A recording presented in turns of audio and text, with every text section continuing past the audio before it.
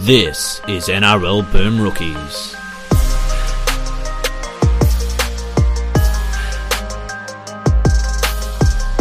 Hello everyone and welcome to another episode of Boom Rookies presented by ESPN. I am Matt Bungard and with me today, Nick Campton. Hello. The famous, rare, potentially outlawed Wednesday episode. Don't get used to this. Should be illegal. This is a special treat. Yep. We thought that waiting till Friday to review games from Tuesday would be a bit out of date. And we also, Nick, the biggest player transfer story in a couple of years, I'd say, and it directly affects both of our clubs. So with that basically being pushed over the line in the last 24 hours, we thought we should probably talk about that as well. So that's where we will start. Jack Whiten is, according to multiple reports, all but a South Sydney Rabbitoh for 2024. Yes. So I've really run the gamut on this one. When Whiten sort of said last month that he's going to explore the player option in his contract, I was pretty confident he was going to stay with Canberra. Even when the Dolphins were sniffing around, I was still very confident he was going to stay with Canberra. And it wasn't until South Sydney emerged really only about at the start of last week that the reality of Whiten leaving sort of came into focus. And now it is happening, and now he is going to leave. I don't have a problem with players leaving your club, right? Everyone leaves eventually. It's just a part of modern football, and you've got to be okay with it. I don't have a problem. I don't have a problem with South Sydney getting him. Like, I know there's a lot of chat about the salary cap and all of that. To me, clubs find a way to get the guys they really want. And again, that's just a reality of modern football. It's not a shot at anybody. It's just how it works, you know? I could understand if he was leaving for more money, right? Money's important, and we all need it. And I can understand that he wants to change his scenery. He's been at Canberra for a really, really long time.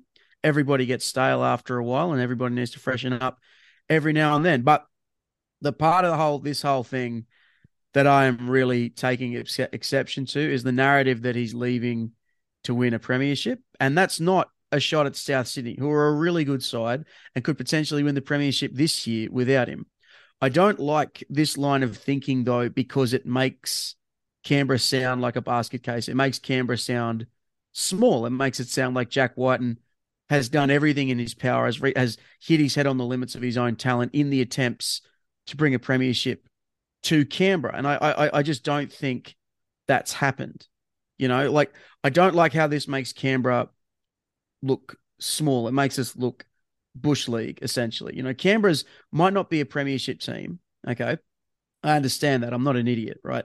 And I understand that they might not have been in premiership, like, they're not in premiership discussions the last couple of years, but they're not a joke either. They're not a shitty little team who, you know, who should have the eyes picked out so the players can go and start their real premiership campaigns at other clubs. You know, Canberra have been a bit better over the last couple of years than people think. A stat I dug up the other day, they're fourth in the league for finals wins since the start of 2020. So that's not a small sample size. That's 3 seasons. The 3 clubs that have won more finals games than them are Souths, the Storm, and the Panthers. So 2 teams that have won a premiership and another team that's been to a grand final. So it's not like Canberra are the Tigers or the Titans or a team like that, a team that can't get out of their own way. And I think they do have a really capable roster that sort of gets hamstrung by 2 major factors. One is coaching and an inability for the club to find their best 17. It always takes them way too long.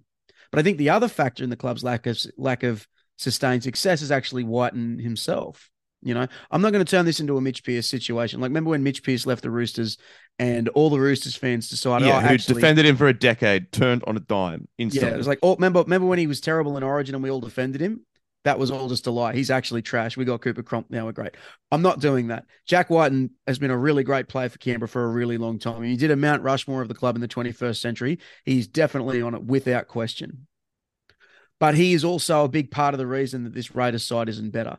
Him being the club's dominant playmaker has directly led to some of the team's really big shortcomings because of his shortcomings as a player, his shortcomings like his bad decision-making, the fact that he goes in and out of games, the fact that he can go missing in really big games when it really, really counts. Like, would you say that he's hit the limit on his own talents?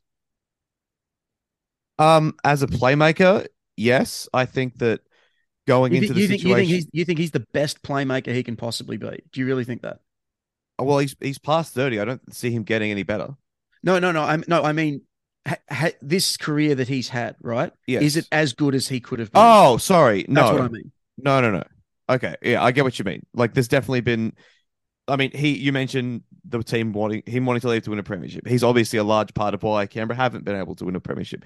In saying that, there's nothing he can do about the current situation at Canberra. There's nothing he can do about Canberra's inability to lure big names to the capital. There's nothing he can do But about that's not the why they fact haven't that. been successful. Well, I mean, I think they would probably be more successful if they'd got. I mean, it's obviously an extreme, but James Tedesco, for example, you turned on them. That's one player.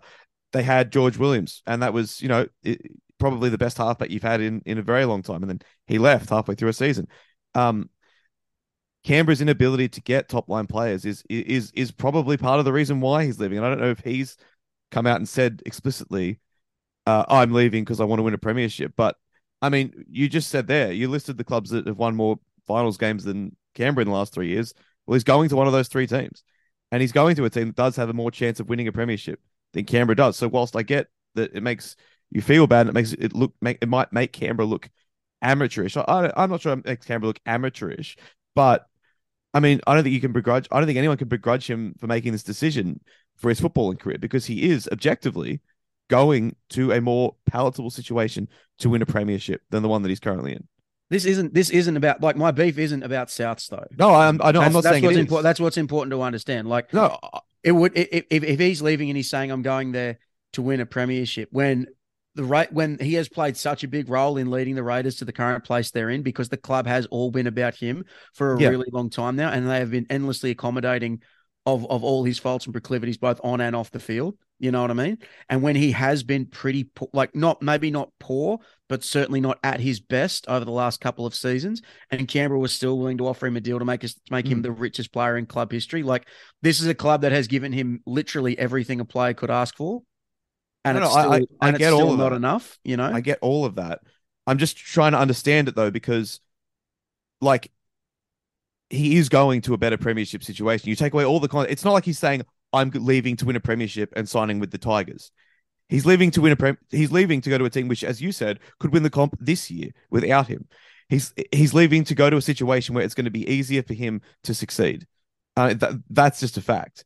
And maybe Yeah. he wants a situation where there's a little bit less pressure on him. Maybe he wants a situation where he doesn't have to be the main man, which he has been at Canberra for, so many years now.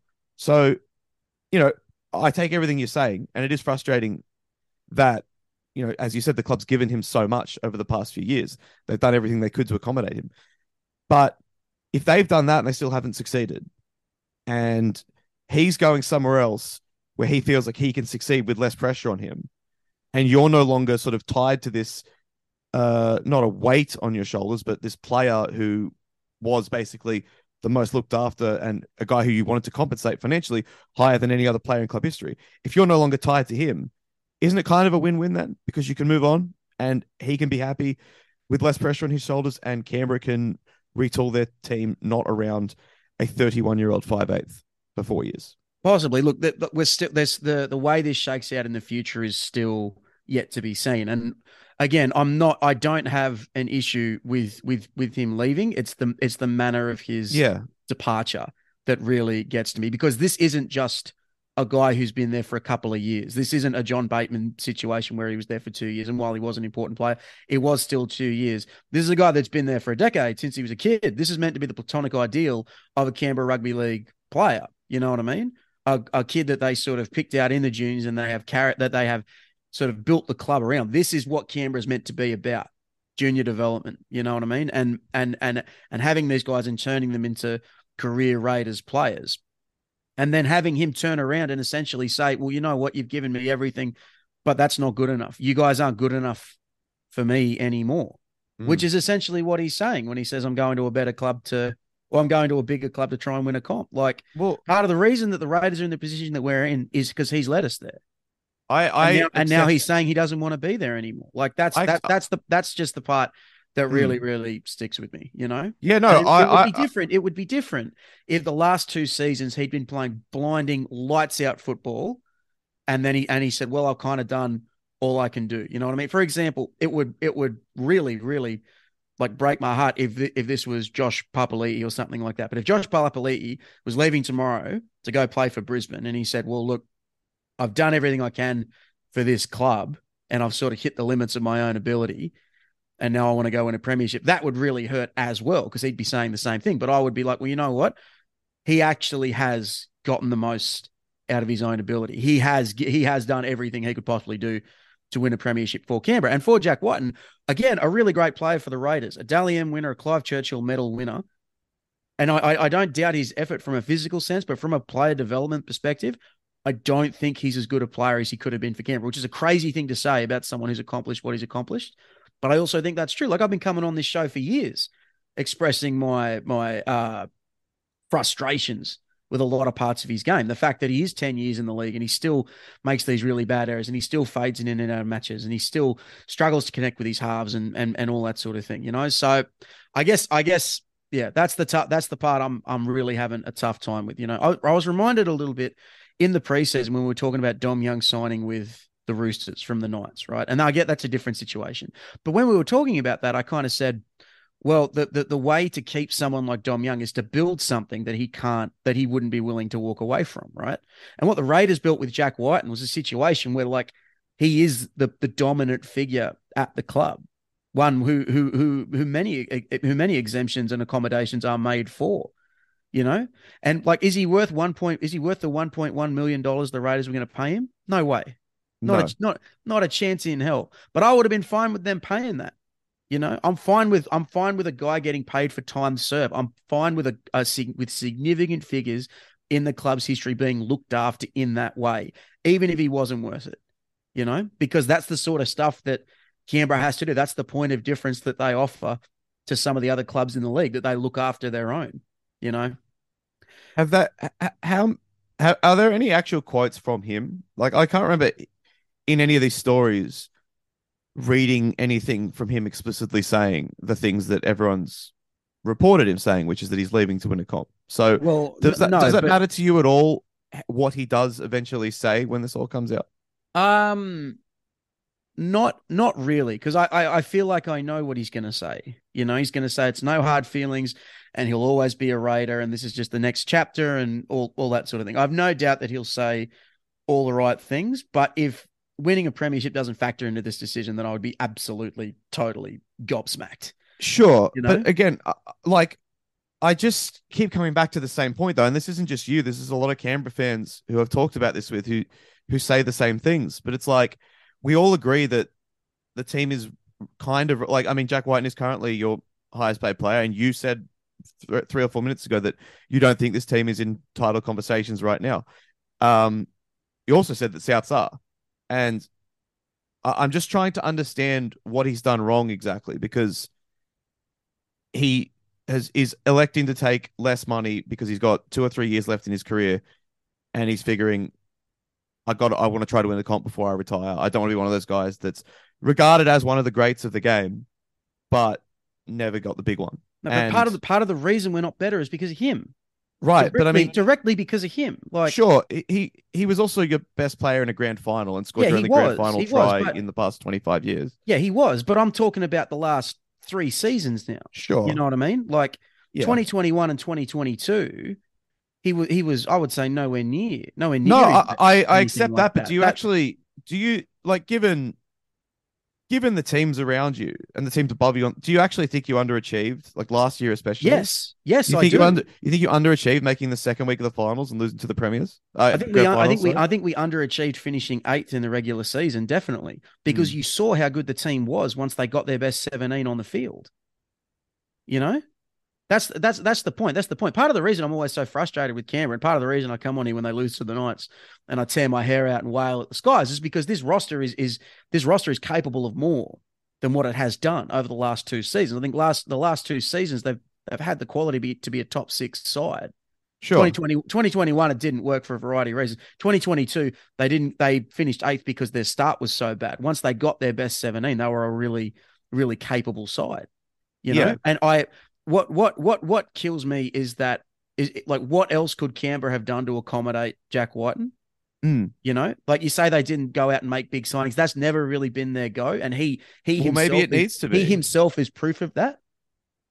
he himself is proof of what Canberra's goal is, which is finding kids and making them better, or the other side of that is finding undervalued players and bringing them to the club and make Well, them maybe better. they need to Development clubs, change. they've always been that way. They're never going to be the sort of team that goes out there and makes big transfers. They could, if the positions were reversed, right? And South Sydney were a team that had sort of been on the fringes of the 8, and they had a really good player that was looking to leave. Canberra would never be in the conversation to sign that guy. That's just not a realistic path for this club, you know? So Why? mate, it's just because Canberra aren't big free agent players. They just aren't. They never have been. You're just telling me that why though? What?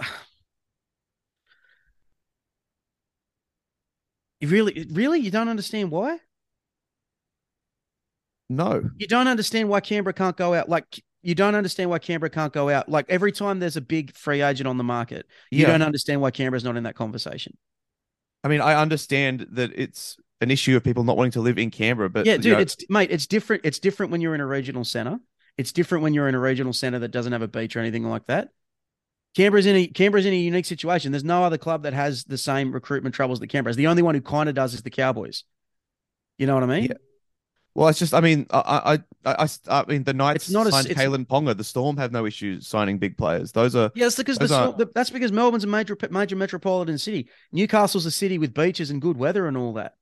Canberra's a cold and somewhat remote place. It's always going to be difficult to sign big name guys. It's hard to get big name dudes to Canberra. There's a reason that they've signed one incumbent Origin player since the 1980s. You know what I mean? There's a reason that they had to go to Queensland and then the Pacific Islands and then England to find their stars. Canberra are not big free agent players, mate. It's not as simple as, well, why didn't they sign more big names? Big names don't come to Canberra. That's just the way it is, and that's fine. That's fine. Canberra's done as good a job as I could ask for in my lifetime in not being able to sign those big players. But reducing it to, well, why didn't they just sign more big names to put around Whiten? I'm not reducing it. Mate, well, I just think it just overlooks the realities of what Canberra's like. Well, okay, but fine. The reality is that South Sydney are better positioned to win a comp right now than Canberra is, and that's why he's leaving. So if you know that that's the reality, and we've both acknowledged that that is the reality, what are you still like? What part of that is like unfair or upsetting to you? Because part of the we keep going around in circles. Because part of the reason that Canberra's not better is directly because of him. Like, even though he helped lead us to this place, and now he says he doesn't want to be there anymore. He doesn't want to be in this place anymore. Okay, so if he's helped lead you to this place where you know, if you're saying this is a dead end, then isn't it a win-win that he's leaving? I'm not saying, no, it's not a win-win. I wanted him to stay because he's a significant player for this club and in their history. That's why. That's why he's been a really important player for Canberra. I want all the really important players at Canberra to stay in Canberra forever, even if I don't like their style as much, even if I don't love Whiten like I love Papali'i or Croker or some of those other guys. Yeah, sure. I want him to stay because he's been important, you know, and because Canberra is a different sort of team. We're not a team that can sign our way out of trouble. We're not a team that can throw around $1 million deals. We have to find something more than that. We have to find the spaces between the players. We have to find the emotional sort of core of stuff that helps us retain these sorts of guys. That's kind of what makes us unique, you know? Okay. So, well, anyway, it just sucks when a really important player in your club's history turns around one day and says, "You're not good enough for me anymore." Yeah, I'm sure it does, but I'm just trying to understand. Like, I'm being serious. I don't really understand what he's done wrong. You said he's on your Mount Rushmore, mate. He hasn't done anything wrong. It's not like I hate him. I'm not going to boo him when I see him play at Magic Round or anything like that. No, I think it's a bit of a slap in the face for such an important player in the club's history to do something like this. But again, like, I just don't understand what part of this is a slap in the face. Like, he's past 30. So, bro, saying that this club's not good enough for him anymore. Has he explicitly said that? Mate, by leaving to go play for a club that he says can win him a premiership. That's what he's saying. Yeah. This team isn't good enough for me anymore. So what's the going to is by leaving, he's implying that. Yeah, but I don't think he's wrong. That's the point. You think he's too good for Canberra? No, I don't think no one is saying that. No one has said the words, "I'm too good for this club." Mate, and that's this city. the implication. When you leave one club because they can't win you a premiership. Yeah, right now. You go to another one where you say you can, right? You are explicitly implying that this other club isn't good enough for you and this one is. Yeah, right now. If he was 21, this conversation would be different. He's 30. He's got a couple of years left in the NRL, especially with the way he plays. And Canberra aren't winning a competition in the next 2 to 3 years. They're not. So again, and you agree with that. So I don't really get what he's done wrong. I don't understand. I'm not saying he's done anything No, wrong. you have. Slap in the face has a negative inference. You're saying that he's done something wrong. I don't really understand it. I don't see it that way. He's well within his rights to leave. I'm not saying he's done anything wrong. I just think the way that this is sort of played out and the way he's treated Canberra through this is a little bit unbecoming. Okay. Well, but again, what do you mean treated? Like, what's he done wrong apart from saying, no, I want to go and play somewhere else for the last couple of years of my career? Oh, I think the way that when he activated the clause, when he was in a really bad run of form like that, and then sort of, and then the decision to leave a club that has been built around him is, I think that's a little bit poorly done. But It sounds like we're going to have to agree to disagree on this one. Talked a lot about Canberra. How do you feel about him coming to Souths? Well, as you know, I've always been a huge fan of Jack White, and I've never criticized him. I think he's a fantastic talent, and I think that he'll come into this team. He's almost a luxury player, but very much a luxury. Yeah, it's like it's obscene, but also it is funny to me that people are, well, not anyone with a brain, but a lot of people have been blowing up about the salary cap and this and that, and it's like, well, have you actually sat down and thought about who Souths have signed in the last 5 seasons? They're big. They signed Trell and Jai Arrow, and that's basically it from sort of a needle moving point of view. They grabbed, the recent signings include Jacob Host, Saliba Havili, Michael Cheekham. Not exactly huge chunks of the salary cap. And on top of that, they lost Jaden Sewer, they lost Adam Reynolds, and they lost Dane Gagai. So, yeah, initially I was like, oh, how are we going to afford him? And then I kind of sat down and thought about it, and I was like, well, we don't really sign anyone. We haven't really signed anyone in a couple of years. So I think it's more upgrades, though. Yeah. So Campbell Graham's got a big upgrade. Well, that is okay. I'm glad you mentioned him, because that's my main concern about this signing, is that if signing Jack Whiten means we lose any of Totola, Keon, or Campbell Graham, then I'm probably against it.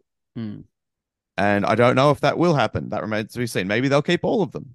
That would be tremendous. But it will be very strange next year to have a guy who spent a decade being a really good 5'8" for one of the constant thorns in South's side, just playing center for us instead. Yeah.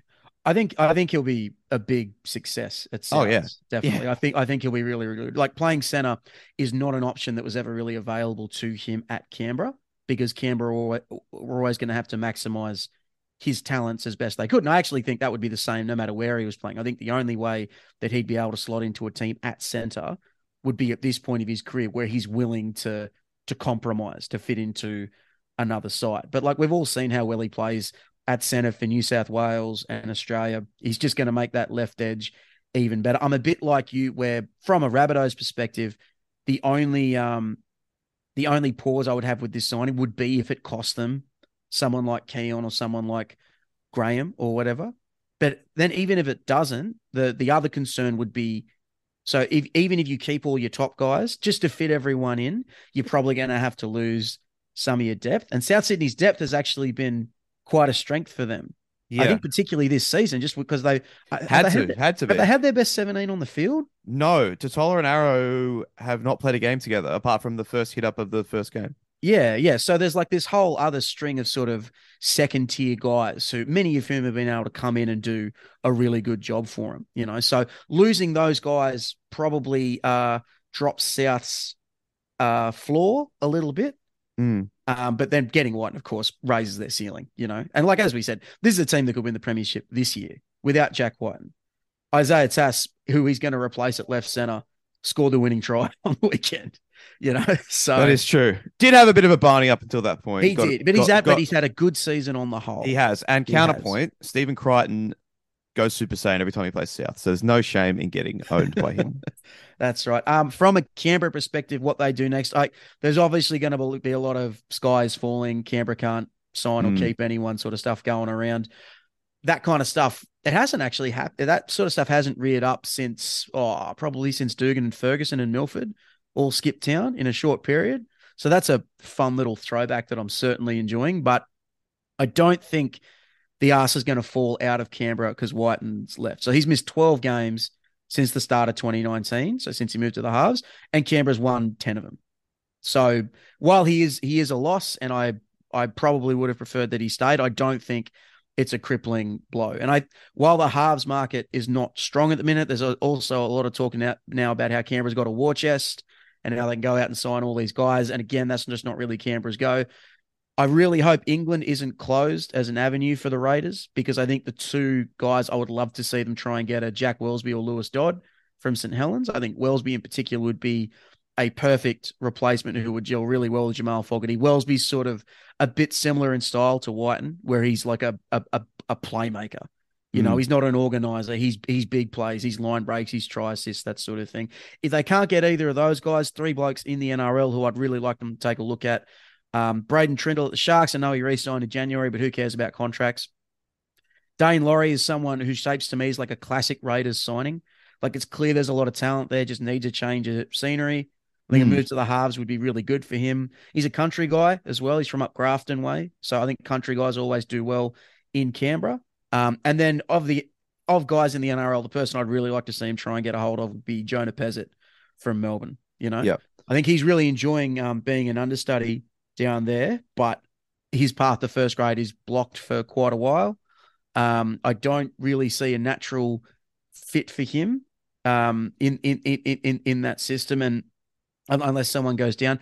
And I think of the halves options that are, or of the options that are available to young half, I think Canberra's probably one of the better ones. You're playing behind a good forward pack. You've got some pretty good outside backs. He's another country guy as well. He's from up Newcastle way. So, and I think that's important. I think when Canberra are making these signings, the lifestyle appeals to guys from country areas and England. So, sort of fish where the fish are. That's kind of what I'm looking at going forward for them. Luke Brooks, future Canberra Raider. Oh man, no, don't even put that in the universe. Use the war chest that you're about to have to go out and get that Tigers young gun that you failed to get all those years ago. The Tigers, the and other Raiders, the Tigers and Raiders in a bidding war for Luke Brooks.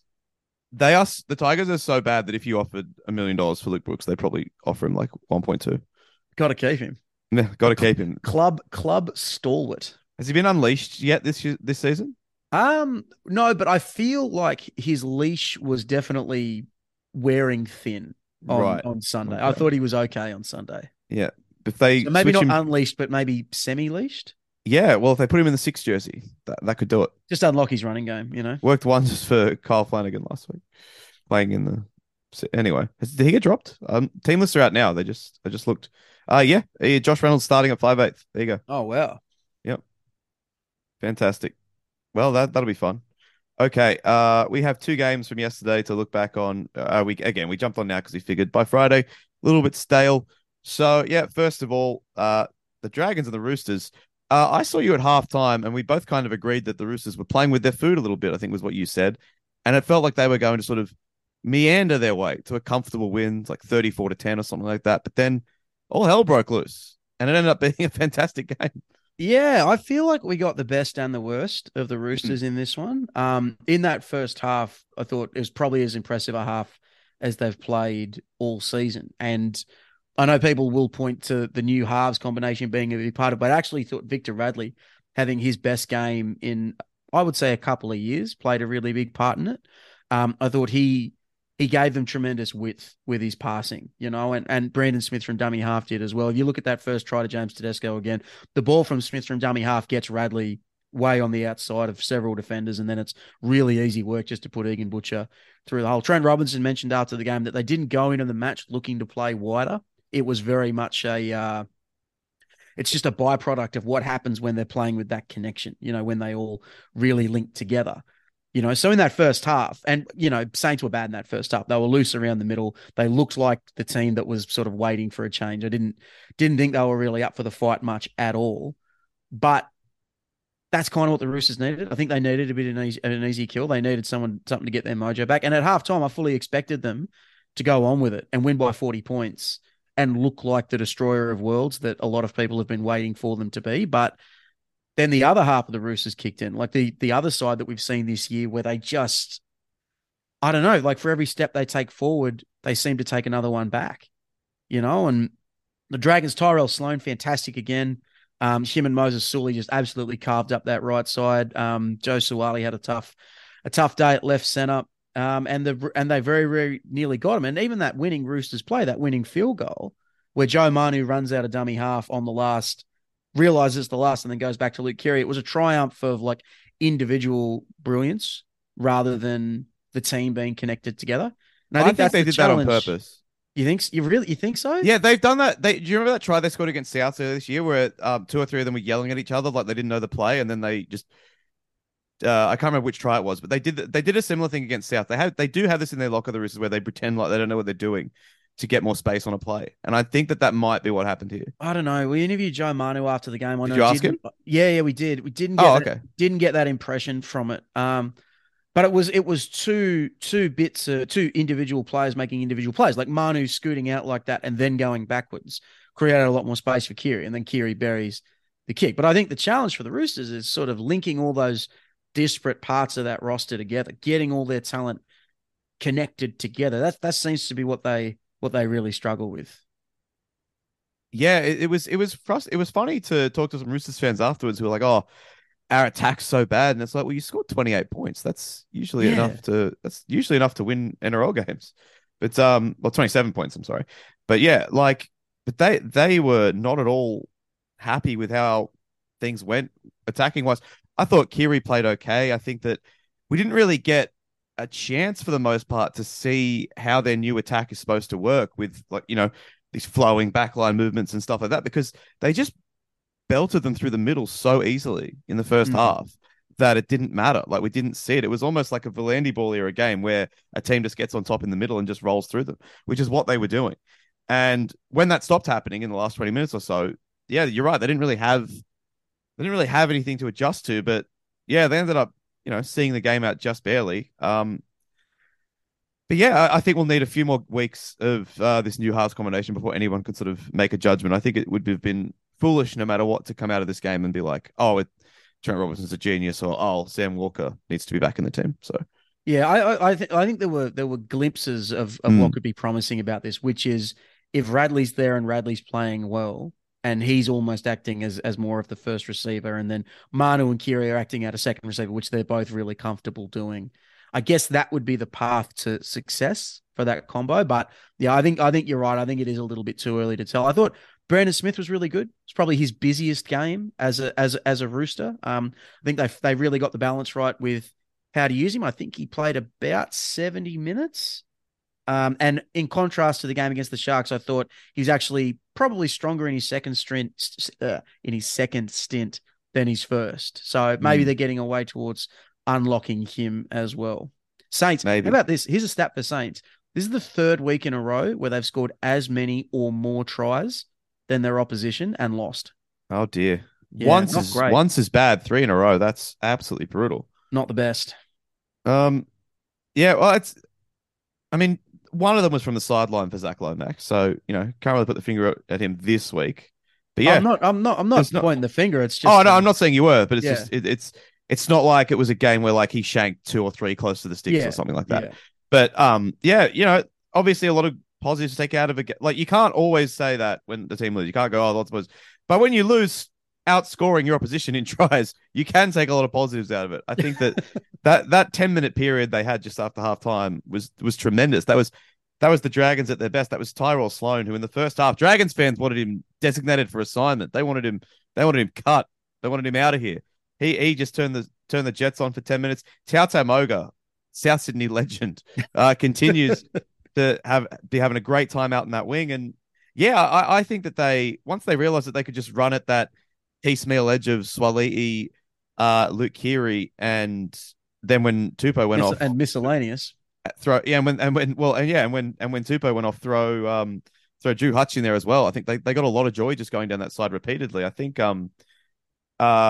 because we were sitting on that side, so they were attacking that side mainly. And I think Murdoch Masilla especially was just having a lot of joy getting those balls in early spreads in that second half and making something happen. He's a large man, by the way. He is a thick He's unit a monster, up bro. close. But he can move like a dancer. He really Like can. so light on his feet. I've always had a soft spot for Ben Murdoch Masilla. Yeah, well, that's what happens when you work for the Murdoch media. That's right. Rupert's great nephew, Ben Murdoch Masilla. I can't wait for Ben Murdoch Roy to show up in the final episodes of Succession. That'd be great. Logan offloads. Logan Roy's largest, most illegitimate son. Well, he shoulder charged Stetson. Now the deal's off. Oh, damn it. Another setback. But yeah, look, I think they played pretty well. Honestly, that's the most I've enjoyed watching the Dragons in that second half for quite some time. So are they back?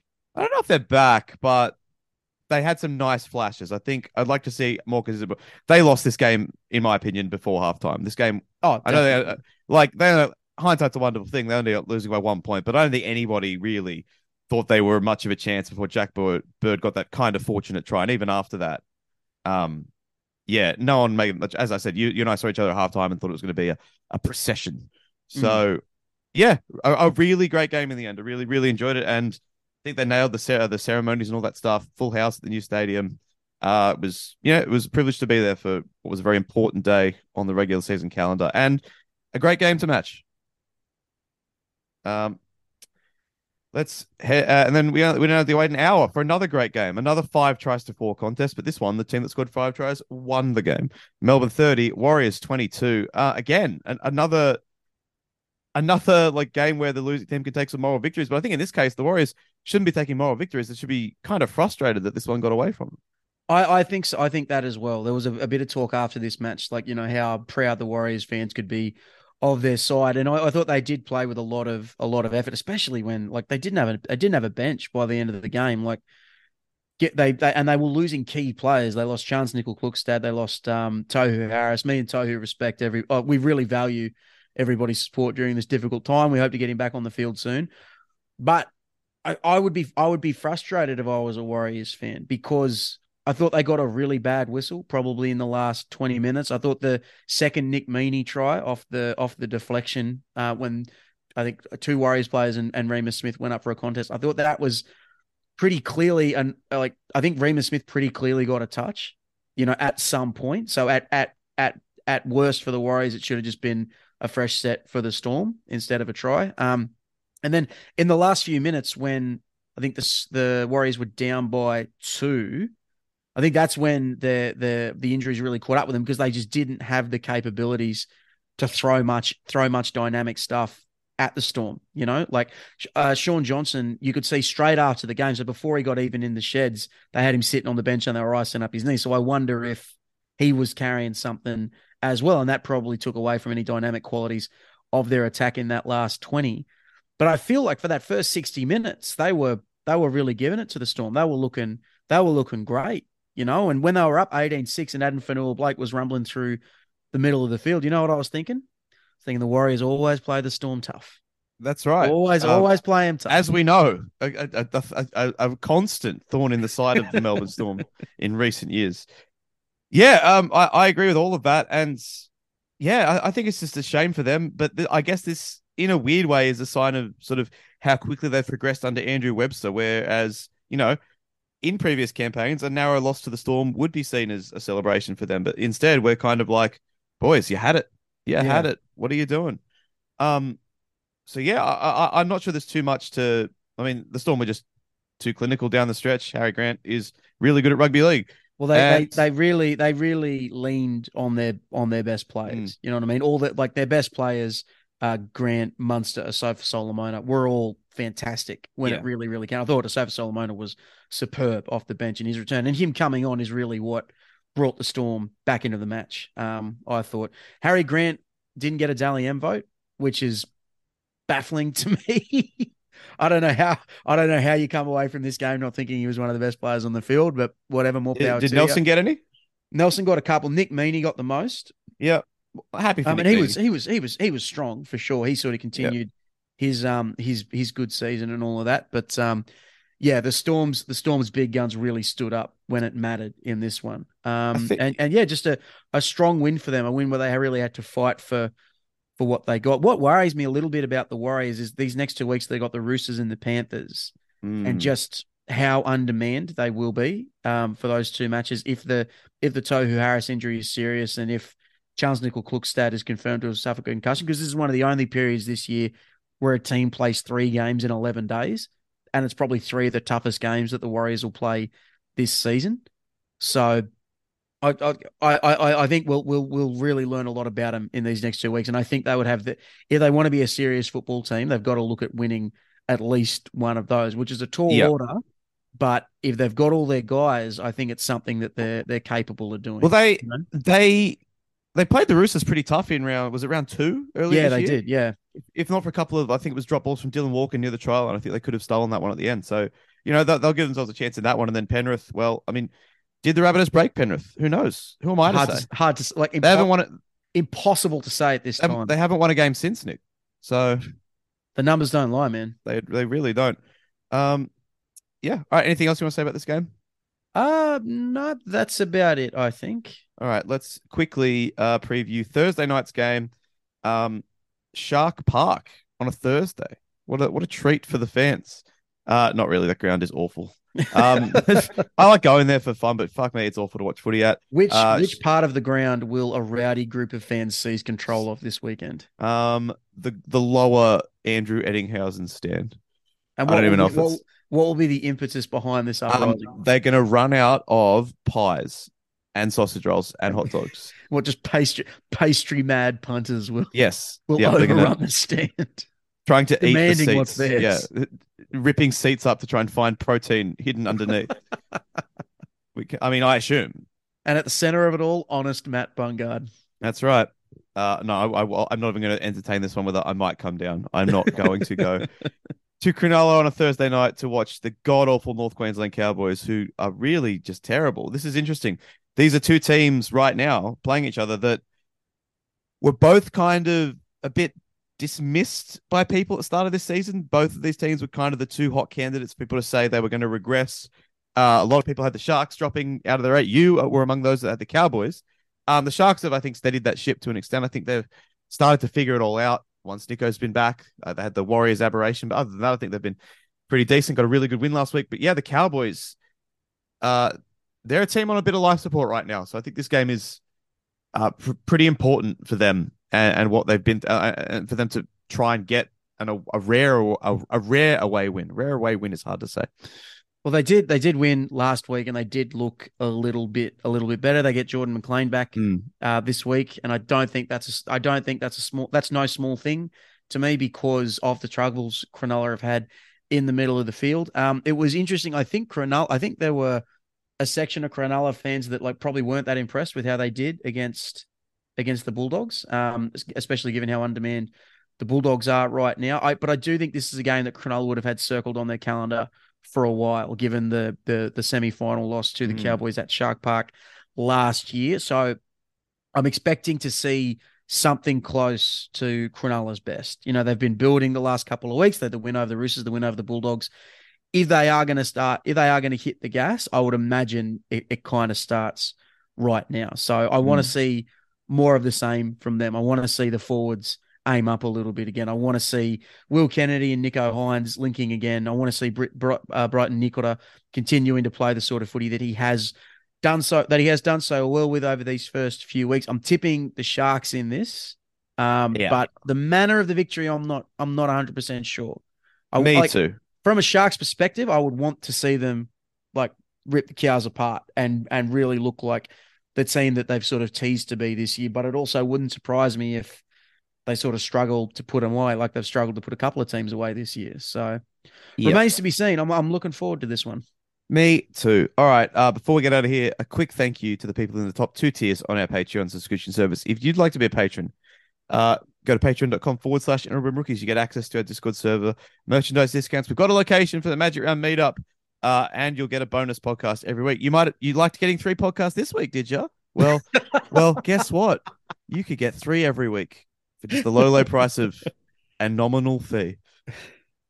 And thank you to Chris Avenell, Dave, Rocky and Rafi, Stu, Talakai Tamed Manu, Alex Sergicomi, Butsy, Chewbacca Snuffleupagus, Dan Cullinane, David, Doc Hogg, an anonymous backer, Ed Burton, Frankie, Horsburgh Scoresborough, Jace Felix Farmworth, Jason, Jez, Joel Wrigley, Josh, Brandon, John, Kicks Outs Out of the Comp, Lachlan Hancock, lifelong Dolphins fan, Luke Charles Smidmore, Luke Ferguson, Matty Jenkins, Matthew Duggan, Michael Murray, Mr. Beefy, Morgan Watkins, my team's bench is your team's marquee. My ding ding dong is hard and I am sad. Never Trendy, Pat McManus, Raystone Gossard, Reese Brown, Rowan Edwards, Roxanne Clark, Shunter, Ty, TB, The Black Vegetable, Thor, Tom Hardy, Was, and Westlife's podcast. Thank you to all of you who listen, to everyone in the lower tiers and to everyone who just listens. Thank you as well. I'll never take up my player option and leave you guys. That's a promise. That's a true. promise. All right. Campo, we did get a bit heated there earlier. I just want to say that I'll never take up my player option on you. No, it's good. It's good. It's good when we get fired up because we can get fired up good. and then we can still come together at the end of the episode, you know? And people wondering how did I manage to fit Nick Campton under the Boom Rookies salary cap? Well, they don't understand how much money Mitch Doyle was on. That was a Liam Knight-esque contract on the books. I'm just kidding, Mitch. I miss you. Oh man. But now he's on. Who's that baseball player who's got the deal? Chris Davis or Bobby Bonilla is the main one, but like Chris Davis is the new one who no one cares about because Bobby Bonilla Day has been a thing for so long. But they're just want to explain to the listeners what that is. Okay, so in baseball you can, because there's no salary cap in Major League Baseball like there is in the basketball and the NFL and in the rugby league. So there's no salary cap in baseball. You can pay players whatever you want, but what happens is sometimes they'll defer players' contracts when they're sort of getting old to help move some money around. So this guy, Bobby Bonilla is his name. He gets an annual payout from the New York Mets every year. He retired in 2001, and he's still getting paid now in 2023. And I think it runs until I'll pull it up real quick. He runs until I don't know, it's a long time. I think it's 25 years, so it might come to an end soon. So. But the funny part about this is it's Bobby Bonilla gets paid out on July 1st every year. It's quite funny. Everyone laughs about it. 2035, there you go. But what people don't realize is the Baltimore Orioles are also paying not only Bobby Bonilla himself a deferred contract of a different amount that gets paid out every year, but their slugger Chris Davis, who they gave the biggest contract in team history to, who retired in 2019. I believe he is being paid until. He is getting paid until 2037, and he's getting paid $42 million in deferred payments over the next 15 or so years. So yeah, so every year they pay Chris Davis $3 million to be at home. Bit of money. Yep. It's worth.